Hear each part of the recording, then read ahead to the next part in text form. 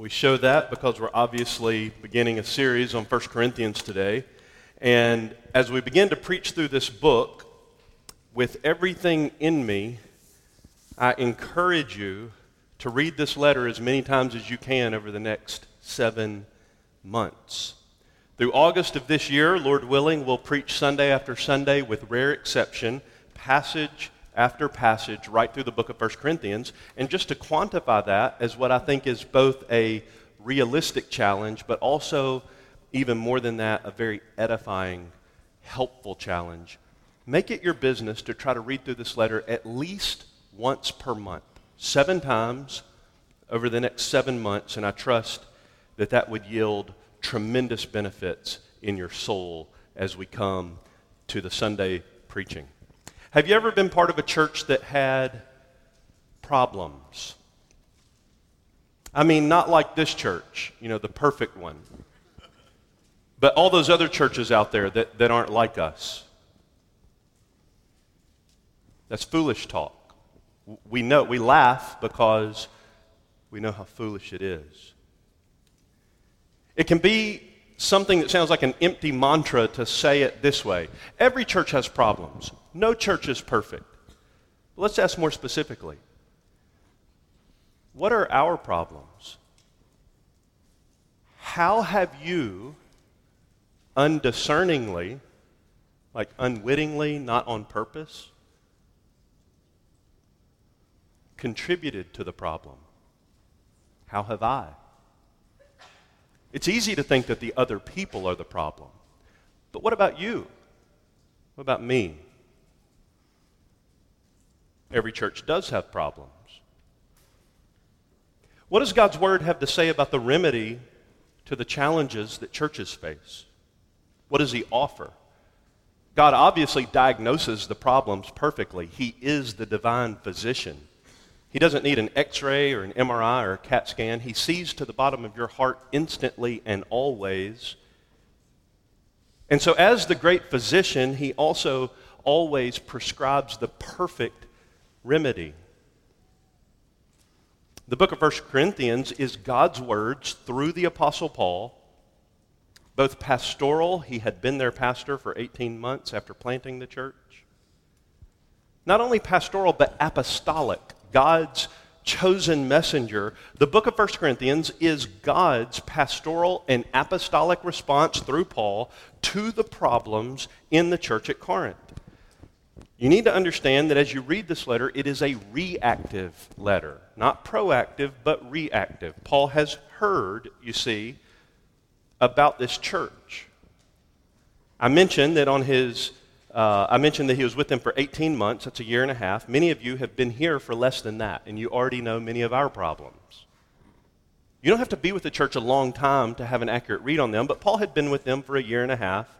It was on his second missionary journey, and now Paul is pastoring a church in Ephesus, and he's hearing reports from his friends and loved ones at the church at Corinth about the issues that the church is facing, so he reactively writes to them, having heard about these issues, and he prescribes to them the remedy that God offers.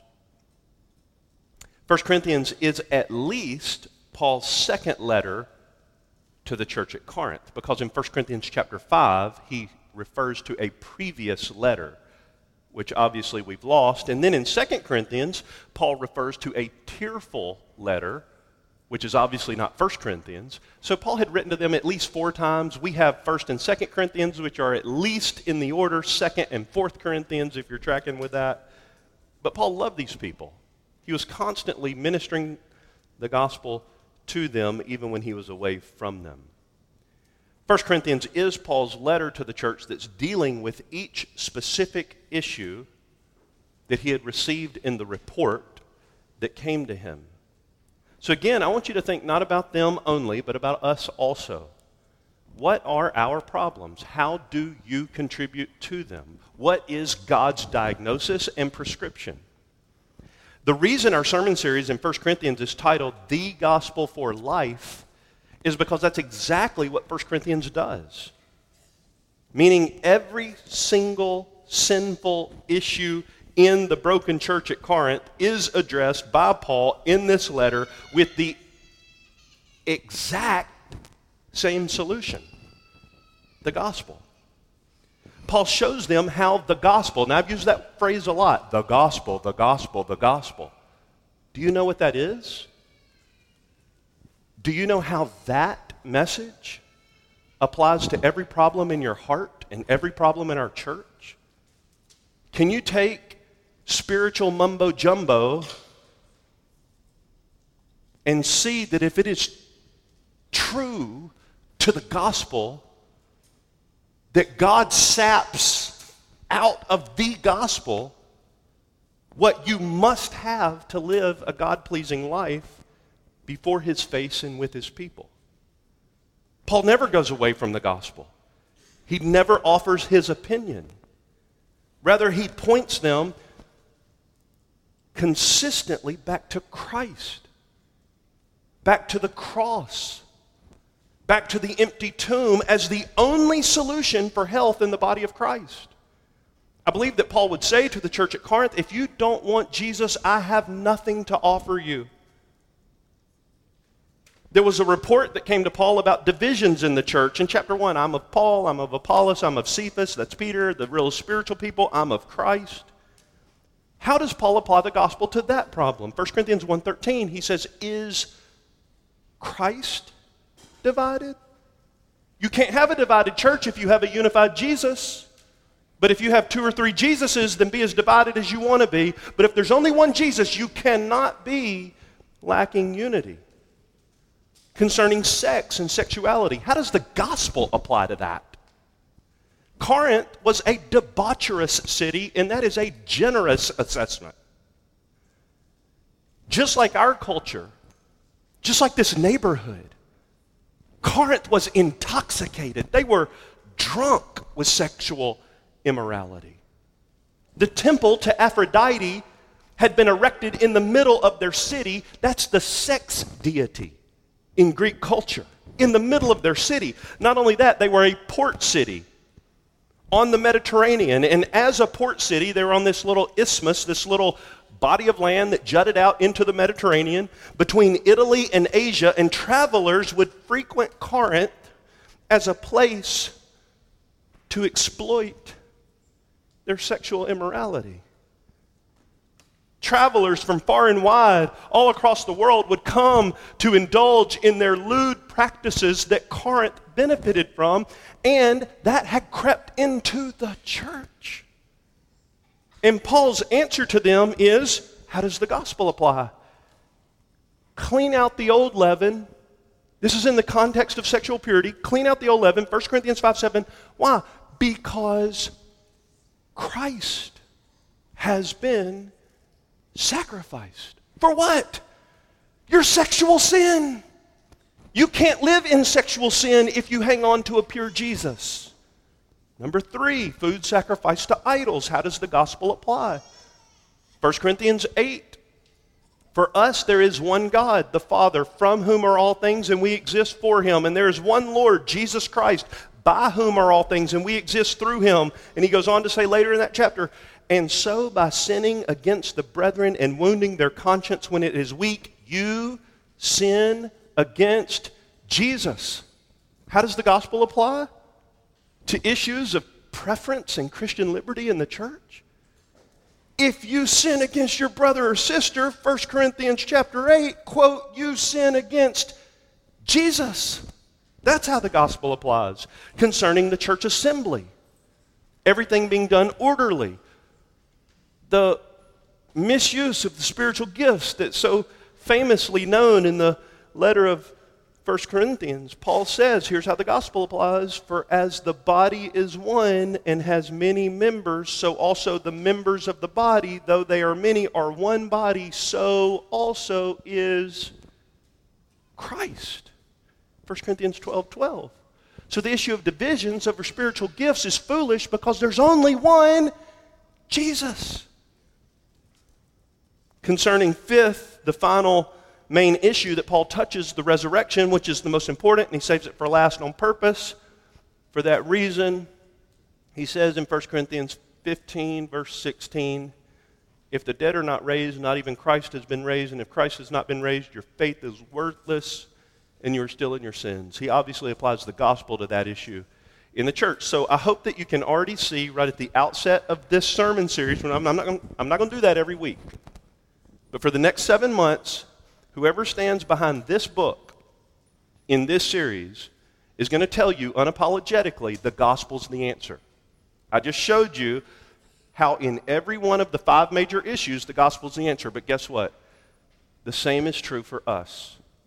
The divisions that exist here, the sin issues that exist here, the schisms, the problems, the preferential treatment, anything that distracts us from Jesus, the same solution. And so as Paul would say to Corinth, I believe, we can say to one another, if you don't want Jesus, this should be a place that you don't find much encouragement because he's all we have to offer. The question for the church has always been and will always remain, how does the sufficiency of Jesus apply to my heart in this situation? This will be an easy sermon series to say, oh man, I wish so-and-so hadn't missed today. It'll be an easy sermon series for that. But the question has always been and will always remain, how does the sufficiency of Jesus, can you hear that phrase?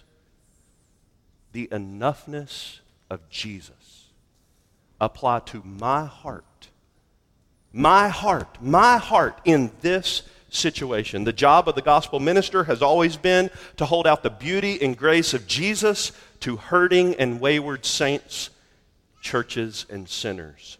This is why our series for the next 7 months is titled, The Gospel for Life. If you and I want to live in God's world, God's way, as God's redeemed people for God's own glory, then 1 Corinthians is a wonderful place for us to spend some prayerful meditation. We must have Jesus as the very center of this church if we would be glorifying to God. Do you want something or someone else to take his place? We must have Jesus as the center of this church if we would be bringing glory to God and good to our fellow man. Well, with that in mind, 1 Corinthians chapter 1, you got to listen a lot more quickly if we're going to cover some territory. Chapter 1, verses 1 through 9. Hear the word of the Lord. Paul, called as an apostle of Jesus Christ by the will of God, and Sosthenes our brother, to the church of God which is at Corinth, to those who have been sanctified in Christ Jesus, saints by calling, with all who in every place call on the name of our Lord Jesus Christ, their Lord and ours. Grace to you and peace from God our Father and the Lord Jesus Christ. Verse 4. I thank my God always concerning you, for the grace of God which was given you in Christ Jesus, that in everything you were enriched in him, in all speech and all knowledge, even as the testimony concerning Christ was confirmed in you, so that you are not lacking in any gift, awaiting eagerly the revelation of our Lord Jesus Christ, who will also confirm you to the end, blameless in the day of our Lord Jesus Christ. Verse 9, God is faithful, through whom you were called into fellowship with his Son, Jesus Christ, our Lord. Meet me at the throne of grace once again as we ask for God's help. Oh, Father, just a few minutes to try to have our minds saturated and our hearts affected by one of the most important paragraphs in the Bible.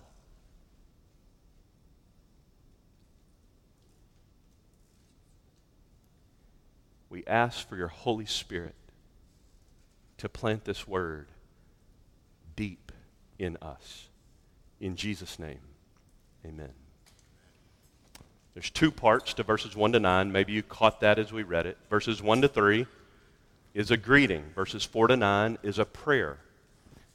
If you look at verses 1 to 3, you'll find very quickly that the greeting is radically God-centered. He's saying hello to them, in the most radically God-centered way. And then in verses 4 to 9, as the apostle loves to do, he tells the church at Corinth how he's praying for them.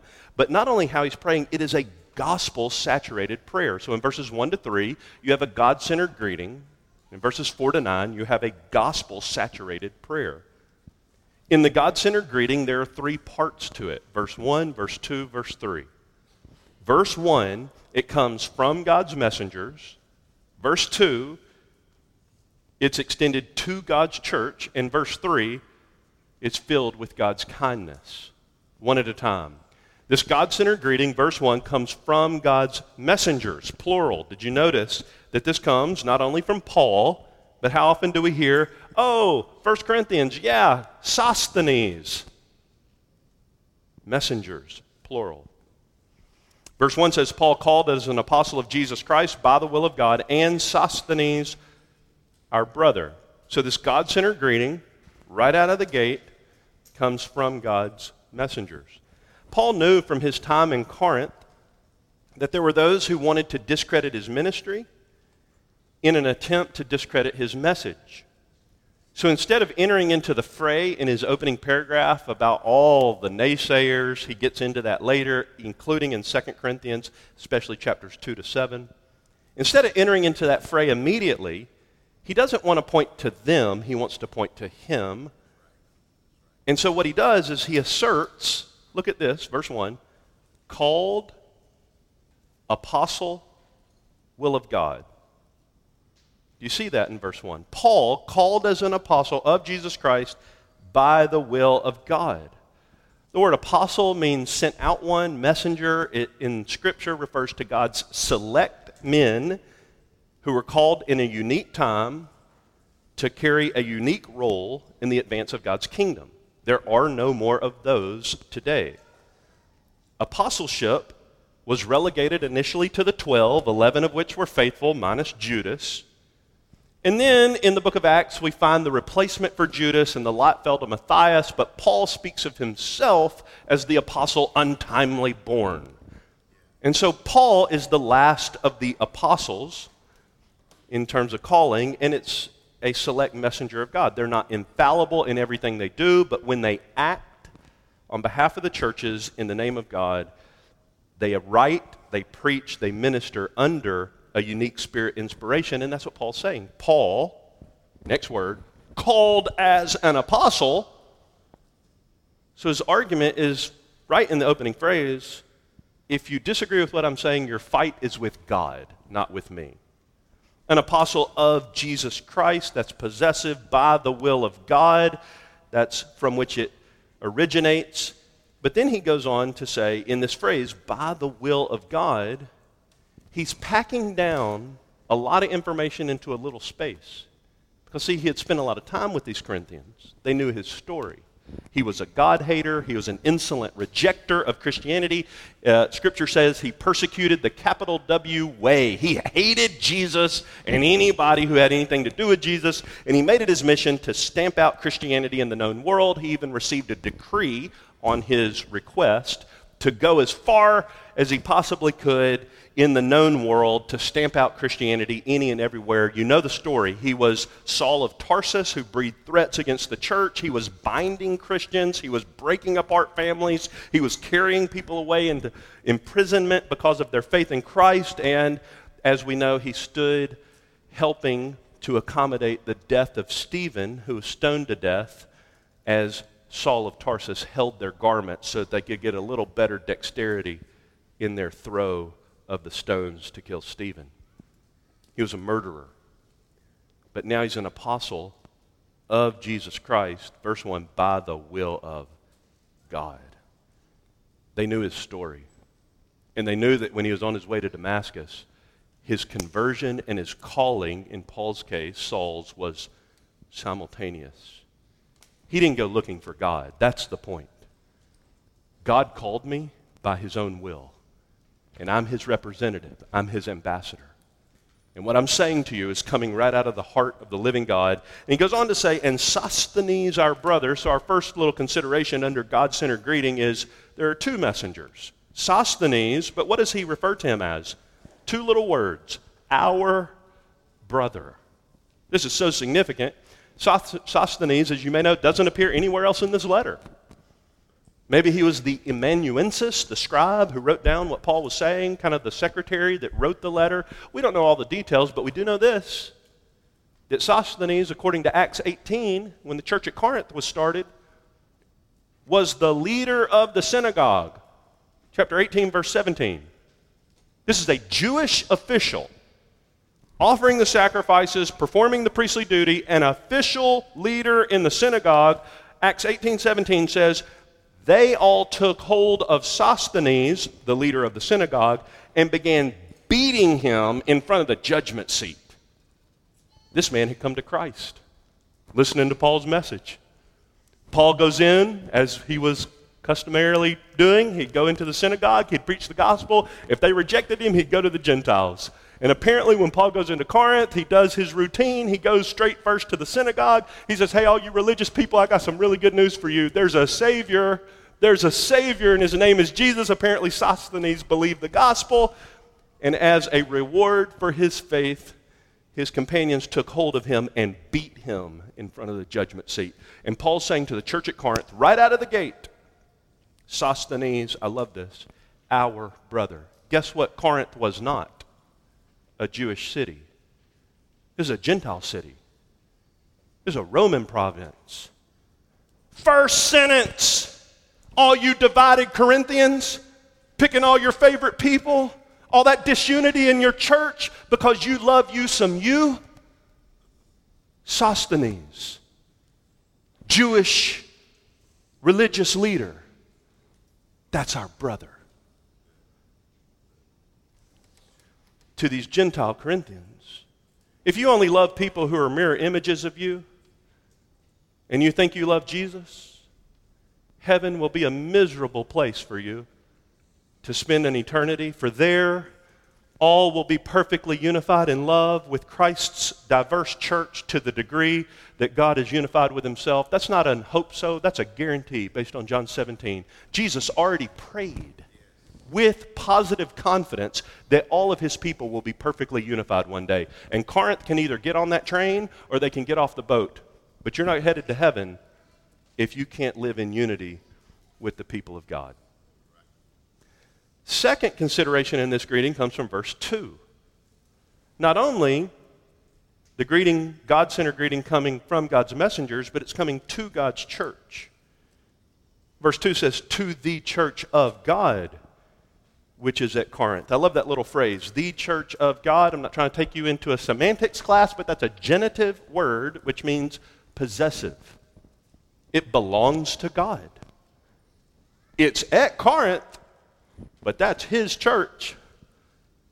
You see, Corinth was littered with so-called the gatherings of the gods, like the temple of Aphrodite that I mentioned, and many, many other Greek and pagan gods and goddesses had their own shrines and temples. The temple of Aphrodite boasted of being the shrine to the god of sensuality and sexuality. The amphitheater was also right in the middle of Corinth, and guests would regularly come from far and wide who boasted of being able to soothe the human ear as tongues of the gods. And they would charge a premium for their front row seats, and they would wax eloquent with their oratory skills. But Paul wanted this little fledgling church to know, as believers in Jesus Christ, probably meeting in a back room or something like that at Sister Priscilla and Brother Aquila's house.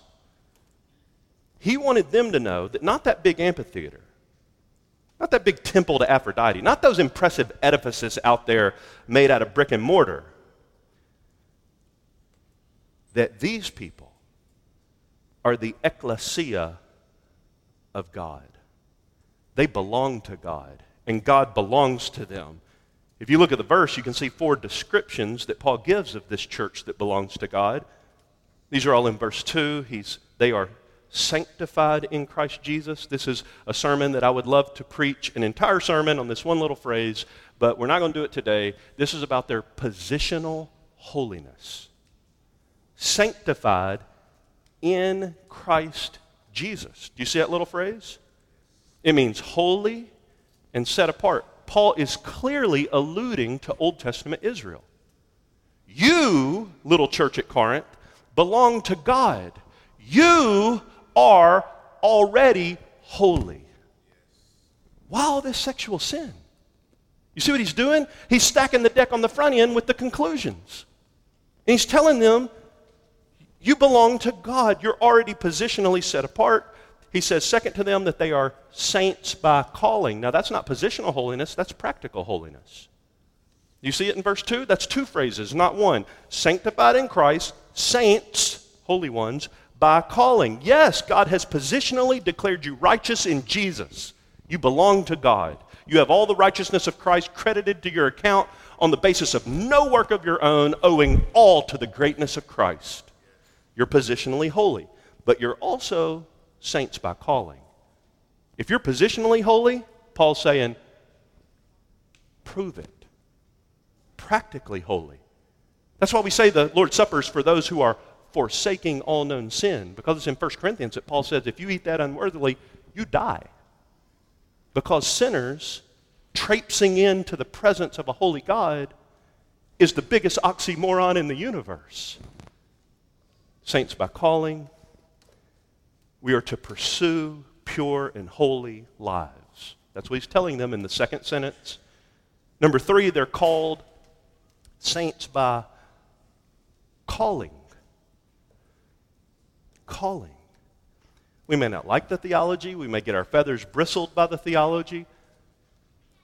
We know that there are people who abuse the theology, but that doesn't make it untrue. God calls. God called them to be saints. Why Sosthenes?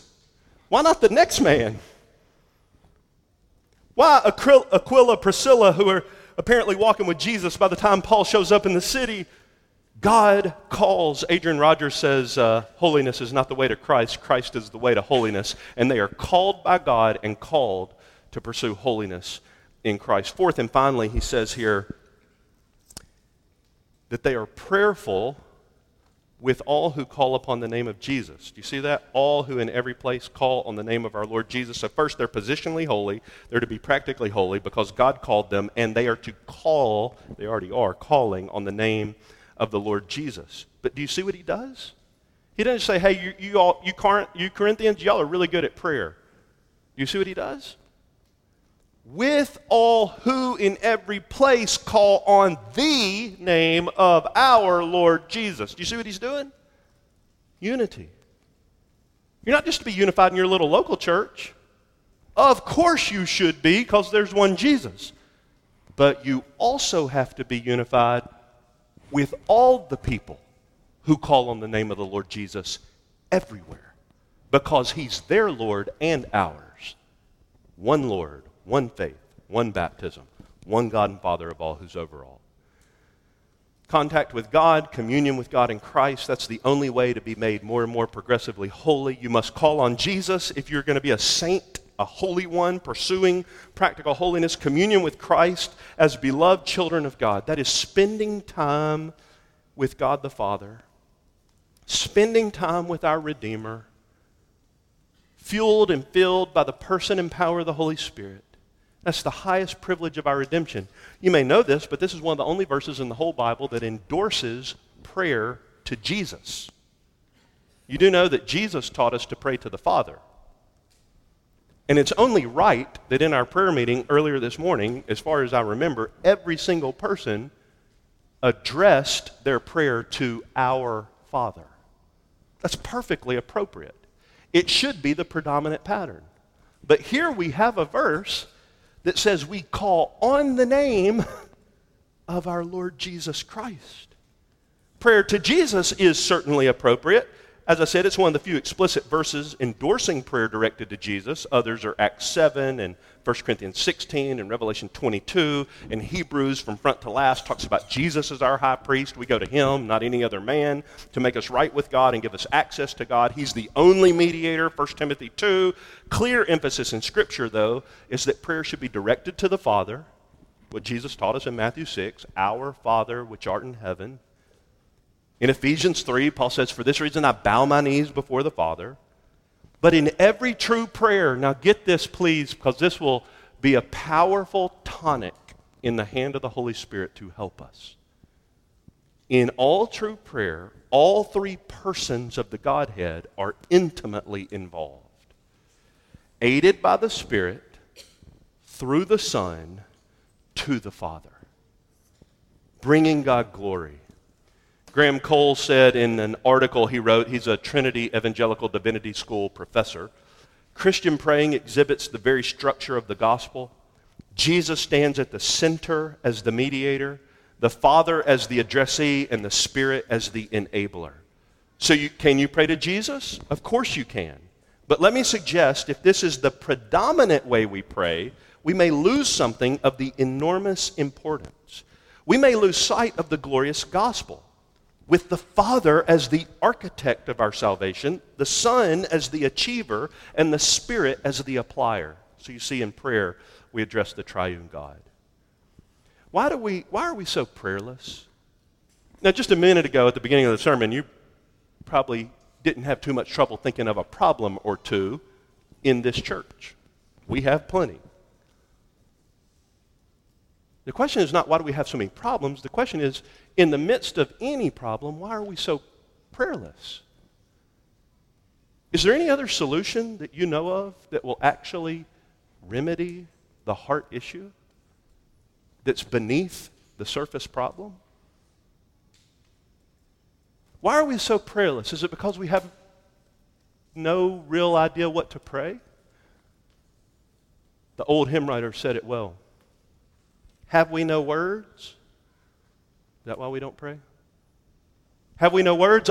Think again. Words flow apace when you complain, and fill your fellow creature's ear with the sad tale of all your care. Were half the breath thus vainly spent, to heaven in supplication sent, our cheerful song would oftener be, hear what the Lord has done for me. Teach us to pray. Paul clearly hinted by inviting Sosthenes to be named in verse 1 that we're to be unified with each other, as he explicitly says here in prayer, their Lord and ours. Union with one another in the throne room of God in prayer, based on the gospel of Jesus Christ. Well, this almost brings us to the end of our God-centered greeting, but third and finally, with God's kindness. Not only God's messengers, and not only to God's church, but so God-centered, meaning it's filled with God's kindness. That's verse 3. Grace to you and peace from God our Father and the Lord Jesus Christ. This is Paul's favorite way to greet the churches in his letters. Almost every letter that Paul writes begins this way, grace to you. And almost every letter he writes ends this way, grace be with you, which should trigger us to realize the way God's grace comes to us is through his word. Grace to you, grace be with you, bracketing the word of God. Grace to you, Corinthians. What do you mean, Paul? Here's 16 chapters. Grace be with you, Corinthians. Without the word of God, we won't understand the grace of God, or at best, we'll distort or be tempted to abuse his grace, turn it into license or legalism, which is anti-grace. But he wanted the church to have grace and peace. This again is an Old Testament allusion. Jesus Christ has a name called Prince of Peace. And in the Old Testament, the way the brethren would greet each other as they passed on the pathways, going back and forth through the cities of Israel, is they would say, Shalom, peace be with you. Still happens today, modern day Israel, Shalom. Paul's saying to them, all God's grace and his Shalom, but do you see how they get it? The Lord Jesus Christ. Just skim through the passage and see how many times in the first 9 verses the word Lord is used. You can't have peace if you're your own God. You can't have it. Do you want God's grace? Do you want God's peace? Bring yourself under the reign of the King of the universe, and then you'll have peace. But as long as you're calling the shots and as long as you're holding the bridle, As long as you're sitting in the cockpit and in the driver's seat of your life, it doesn't matter if you ask Jesus to ride shotgun or to come along for the trip with you. He's not coming. He's the Lord. He drives. And as you have him as Lord, so also in the midst of challenging circumstances, and Corinth had them, right in the first few sentences, you can also have peace. Well, because you guys are so patient, and because even after all this time, many of you still love me, I'm not going to subject you to the remainder of the sermon, but I am going to say a few things about application from Paul's prayer in verses 4 to 9. God-centered greetings, gospel-centered praying, and I'm especially sensitive, for what it's worth, to the people back there keeping all y'all's kids. All right? So here we go. God-centered greetings leads into gospel-saturated praying. Let me just show you what's here and then draw out a few points for your prayerful consideration. Verses 4 to 8. Gospel-saturated praying that is full of thanksgiving. I thank my God, verse 4. Verse 5, filled with gospel confidence, that in everything you were enriched in Jesus. That's saturated with gospel hopefulness, verses 6 through 8. Even as the testimony of Christ was confirmed in you, you are not lacking any good gift, awaiting eagerly the revelation of our Lord Jesus Christ, who also will confirm you to the end, blameless in the day of our Lord. So do you see he's thankful in verse 4, full of confidence in verse 5, saturated with hope in verse 6, and radically God-centered as the base of it all in verse 9. God is faithful. God is faithful, and he will do it. In verse 4, I thank my God always. You see, Paul had been given a thankful heart. Had he just heard a negative report about these people? Yes. Is the first thing he indicates to them how disappointed he is with them? No. The first thing he says to the people who send the man who risked his life to bring them the gospel. The first thing he says is, I thank God for you. Can you try to say that to somebody who disappoints you every once in a while? I thank God for you. He's full of thankfulness because he had heard the Lord teach him deep in his heart that in all things we are to give thanks.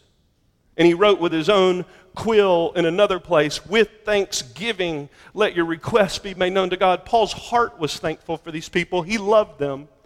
And if you love them, it'll be indicated in the way you speak to them, even when they disappoint you greatly. Why did he give thanks to God for them? Don't miss this. Not because of them. Not because of them. Because of God.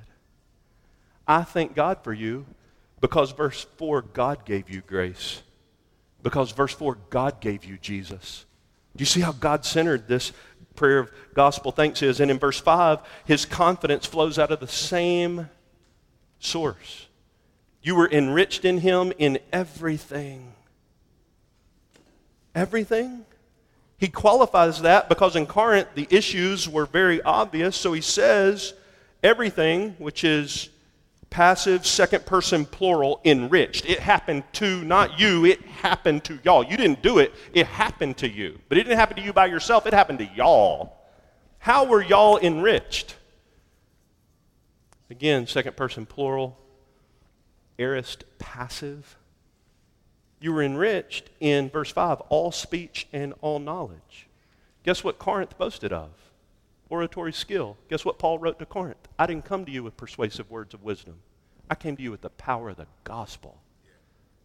All knowledge. They boasted of being the proudest of the proud in their intellect. And they had all the temples, all the shrines of all the gods to prove it. They were proud people.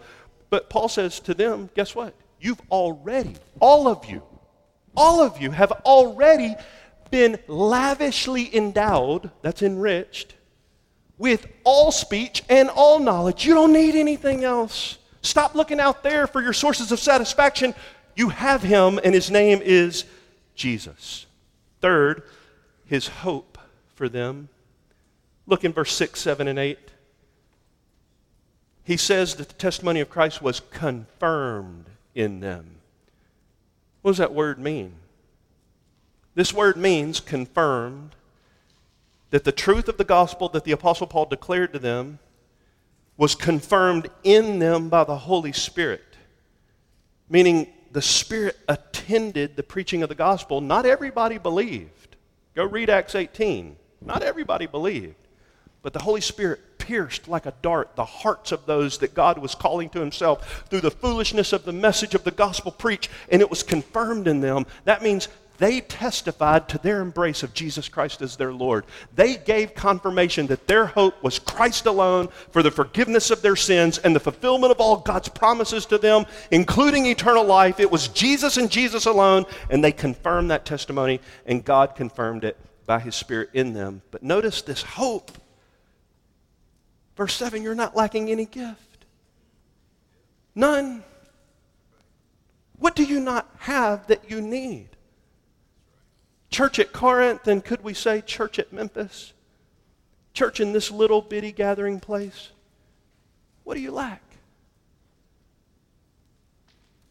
Or can you go to the rest of the sentence? Awaiting eagerly the revelation of our Lord Jesus Christ. Awaiting how? Eagerly.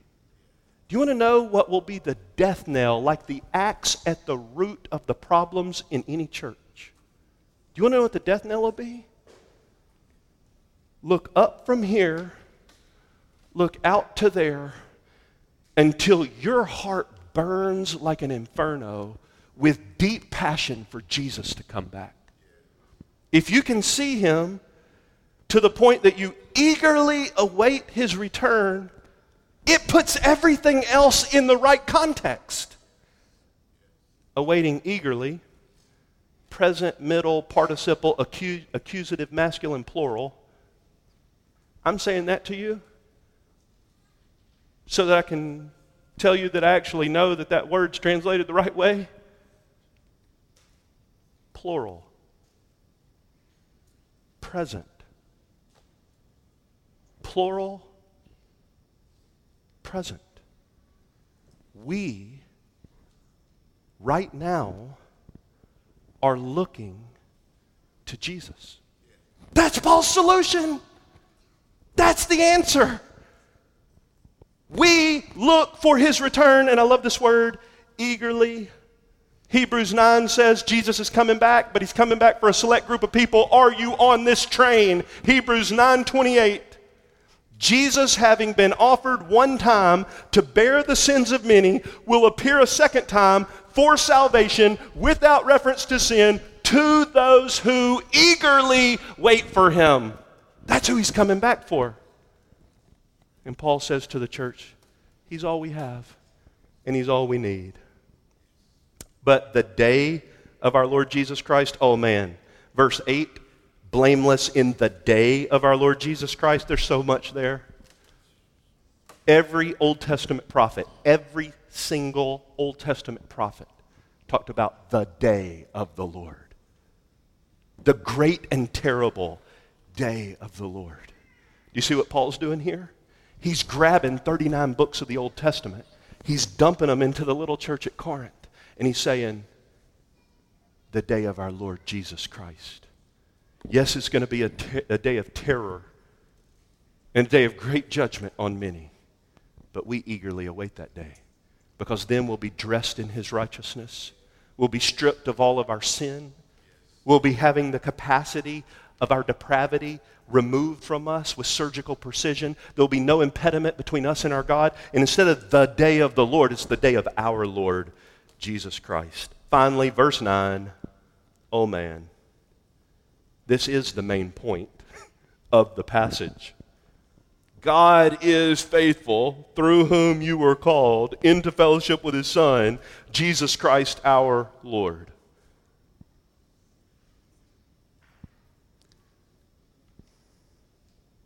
How do we confidently know that we're going to make it to the end? It's not because we're good at believing the gospel. Certainly not good not because we're good at preaching the gospel. It's because God is faithful.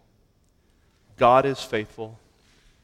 Paul's saying to this church at Corinth, take your confidence out of yourself, take your confidence out of your favorite preacher, stop the stupid popularity contest, stop all the schisms with the spiritual gifts. Look away from yourself for just a moment and look again at our faithful God.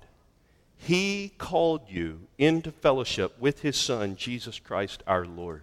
He opens there because He wants them to know before He starts dealing with the details, and there ain't a toe in the house that doesn't get stepped on.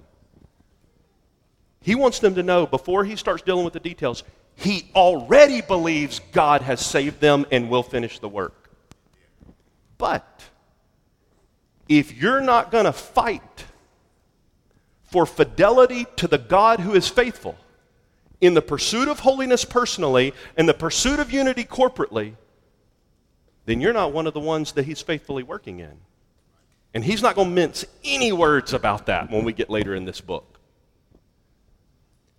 Paul touches each of the main themes in the book generally in his opening paragraph so that they will not wonder what he thinks about their salvation.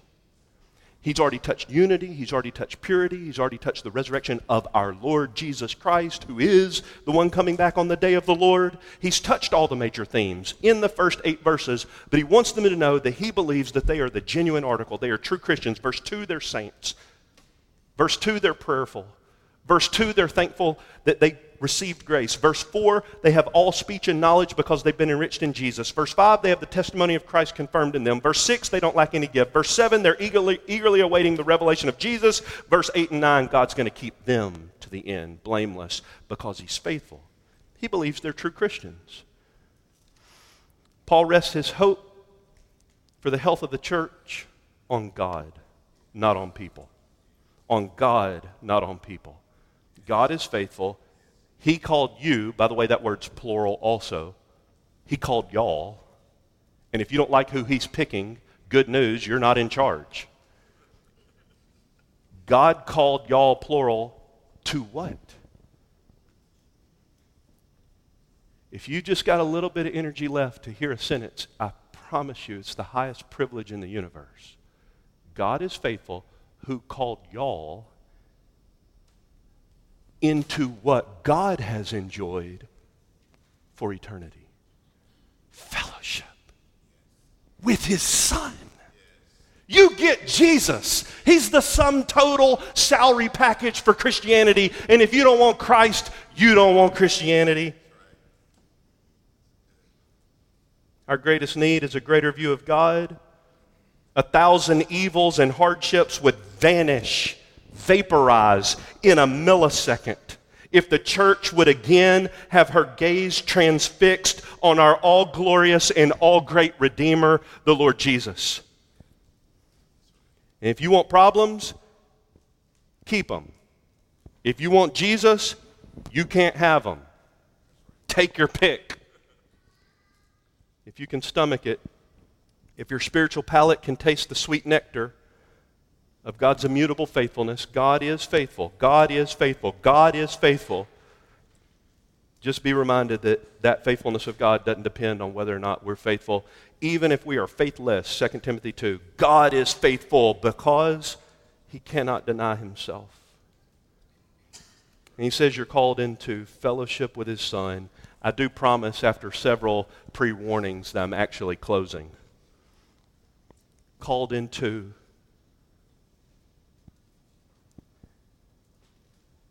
there's a 1,000-part sermon series in the word fellowship.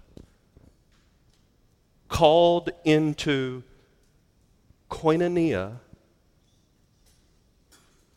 with His Son. Koinonia.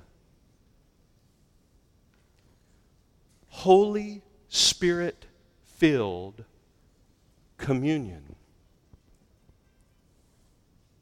The third person of the Trinity dancing His mighty self in between all our relationships, beautifying us with more and more conformity into the image of Christ, causing our love for one another to be taken like a syringe out of God's heart and His love for us. This is Spirit-empowered fellowship with the Lord Jesus Christ. To be a Spirit-filled church is to be a Jesus-centered church. He is the epicenter of our koinonia. And if Christ is not central, what are we doing? And if Christ is central, how could you possibly not want to belong to that? Now may the God of peace Himself sanctify you entirely. May your spirit and soul and body be preserved complete without blame at the coming of our Lord Jesus Christ. Faithful is He who calls you, and He will also bring it to pass. Challenges in Corinth? Meet Jesus.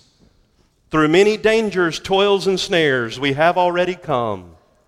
'Twas grace that brought us safe this far, and grace will lead us home.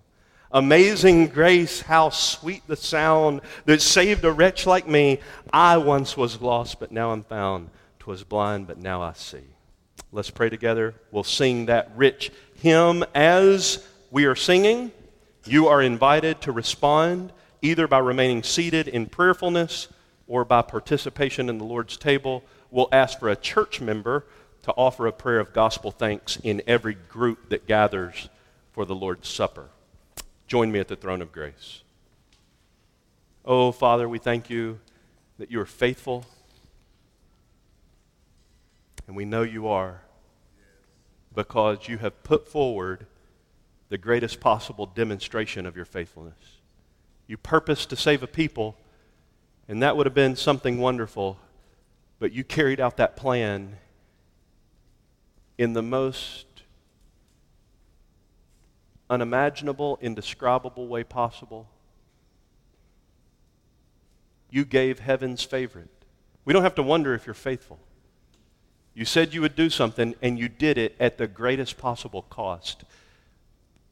And somehow, for some reason that we will never know, you have included us among the number who belong to the Redeemer. How can it be that grace found out me?